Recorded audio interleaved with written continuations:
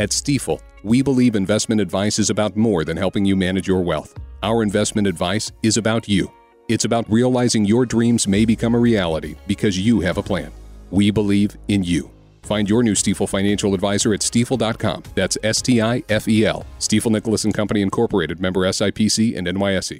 Usually, a summertime block party would not make news, but these are not normal times. A neighborhood in Chicago had a block party. It was sponsored by the local Chamber of Commerce. It featured a piñata designed to look like an ICE agent. Little kids took turns smashing the ICE agent piñata. That's what you do with piñatas, you smash them. Now, the adults behind this are part of Los Brown Berets, a pro-Chicano activist group. Anthony Martinez, a member, said having the kids smash the piñata that looked like a white ICE agent, why, that's not intended to be a negative message about law enforcement. No. It was supposed to be a statement against Trump and his immigration policies. There was also a painted image of President Trump. Little kids threw balls at that.